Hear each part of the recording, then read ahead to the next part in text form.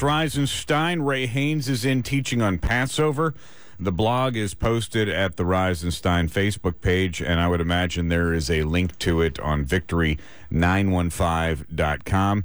And if you have Victory on Demand, as always, you can get the podcast after the show. Go to victoryondemand.net. The first part of Ray's teaching this morning, so powerful to give us a view of this Hebrew calendar year 5777, 5777, and what that means. Here is part 2. Now, that song's a pretty good introduction to what we're going to talk about and how God carries you. And because, the whole point of Passover is not to go back. It's not a history lesson. This is knowing more and more of the Bible or the lessons or the history.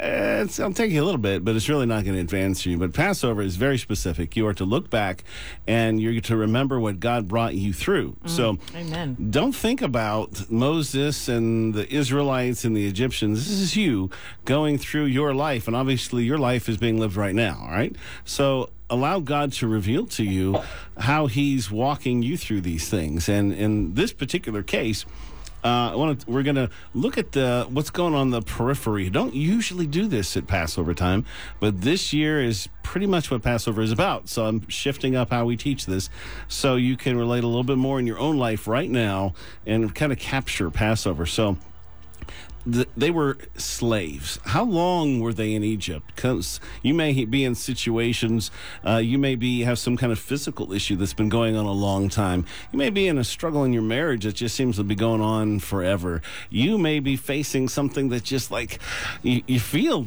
like a slave. You're a servant to something that you really don't want to be. You may be addicted. Could be a lot of things. So we're going to look at, and I want you to look at what God brought them through and how they were trying to figure things out. And even today, people still argue about all this stuff of trying to figure it out. So I'm just going to give you a little insight, one perspective. Then the Lord said to him, know for certain that for 400 years your descendants will be strangers in a country not their own, and that they will be enslaved and mistreated there.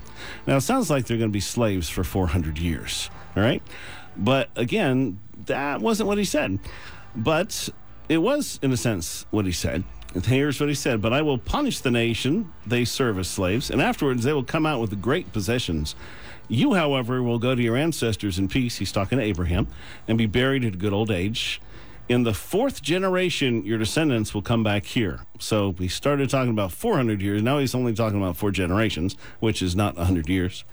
And he said, you're going to come back here, for the sin of the Amorites has not yet reached its full measure.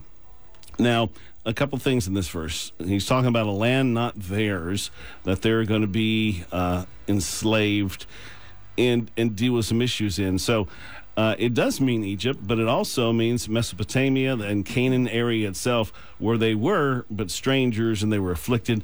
But most of the time, obviously, they were afflicted in Egypt.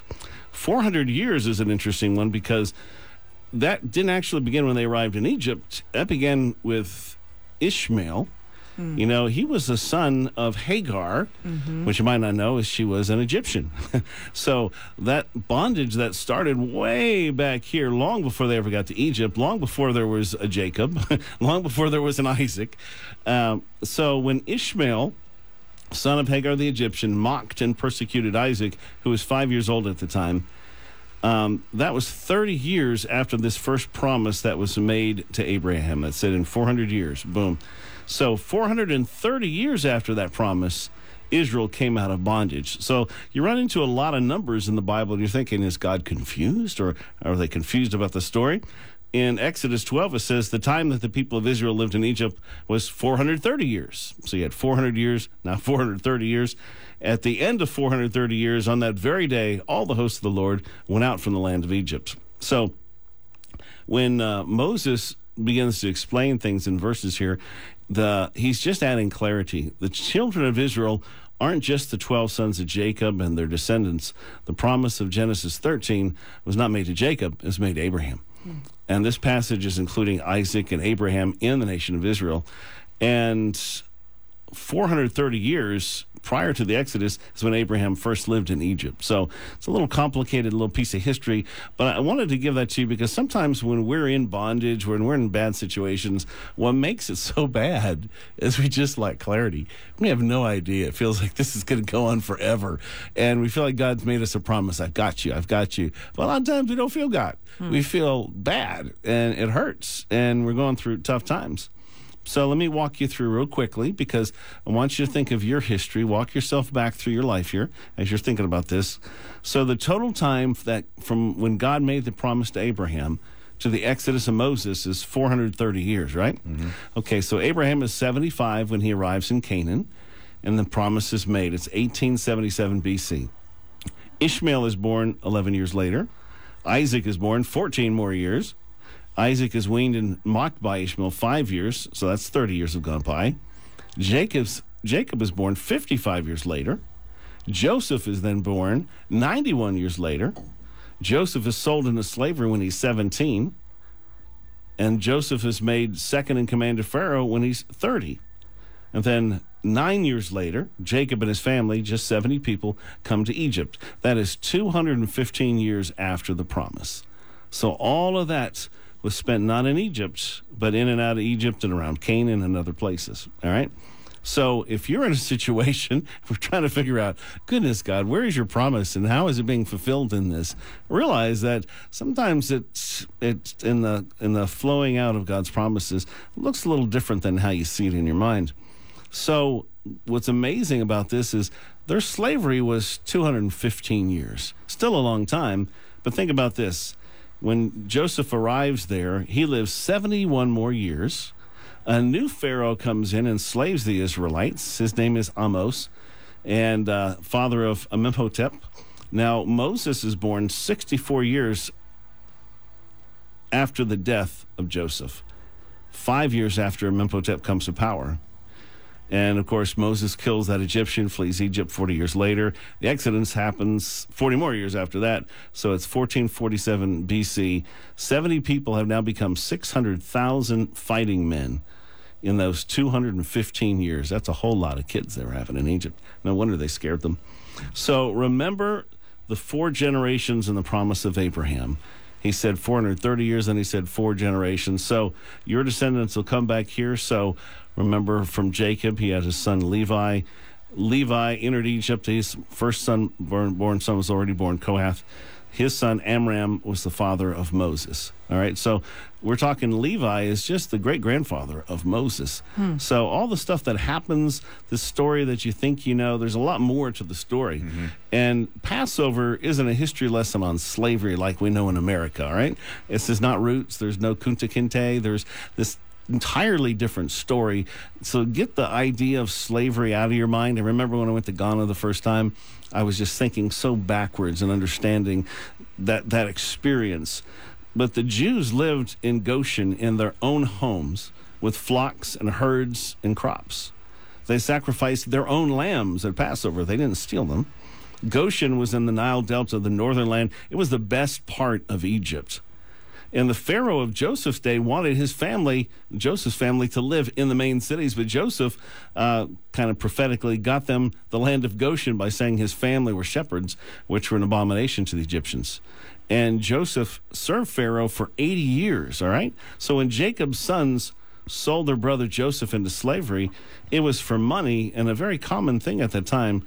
But God, of course, raised him up to become the second in command. So that's not usual in slavery. You very rarely go from slave to great in power. There's more to that story, too. Mm-hmm. So have you ever wondered why and how that whole story came about? Well, the interesting part is the Pharaoh of Joseph's time was not an Egyptian. He was a Hyksos king. He was a Semite. His name was Salidas. And the Hyksos were Canaanites. They were Semitics, not Egyptians. In other words, they were from the same land that Joseph was from, spoke the same language. Semites come from Shem, one of the sons of Noah. Also, Canaanites were descendants of Ham, another son of Noah. They both spoke Hebrew and Aramaic. So Abraham was a descendant of Shem. The Pharaoh was a descendant of Shem. They would have seen Joseph much more as a brother, not as an enemy or a foreigner. So even though he had to go through some suffering there, when he rose to power, it was much more of a comfortable thing. And God gave Joseph a strategy and a dream to deal with a famine that was coming on the land. And during the 7 years of plenty, Pharaoh taxed the people 20%. That's the vision God gave them. And they would pay with their crops, and Joseph would store up the grain in the name of Pharaoh. No, this is a lot of history, but you got to understand it.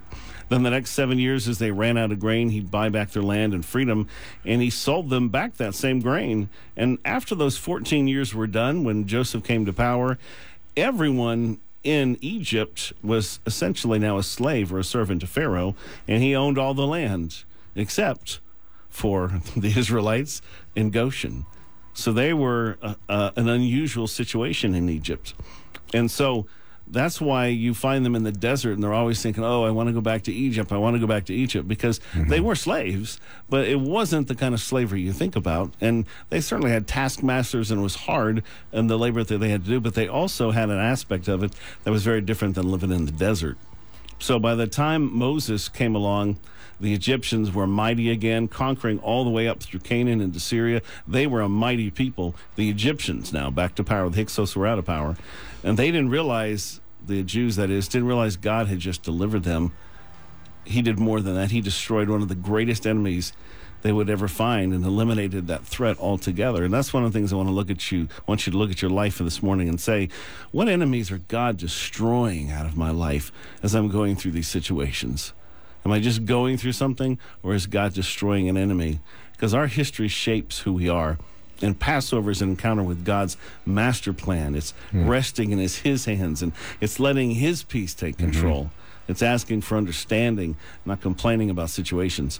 God uses situations to help reveal to us who our pharaohs are, then brings deliverance, cuts those little puppet strings so we can stop doing the things we really want to stop. And that's kind of where we're going this morning. But that's, I know, a very encapsulated piece of history. But grab onto that. Hold on tight. This is just the beginning. It's Reisenstein, Ray Haynes teaching on Passover today. There's a link on the Reisenstein Facebook page, the Victory Facebook page, and of course, it'll all be available to listen to, not only on those pages and through the blog, but also victoryondemand.net. Part 3 coming up.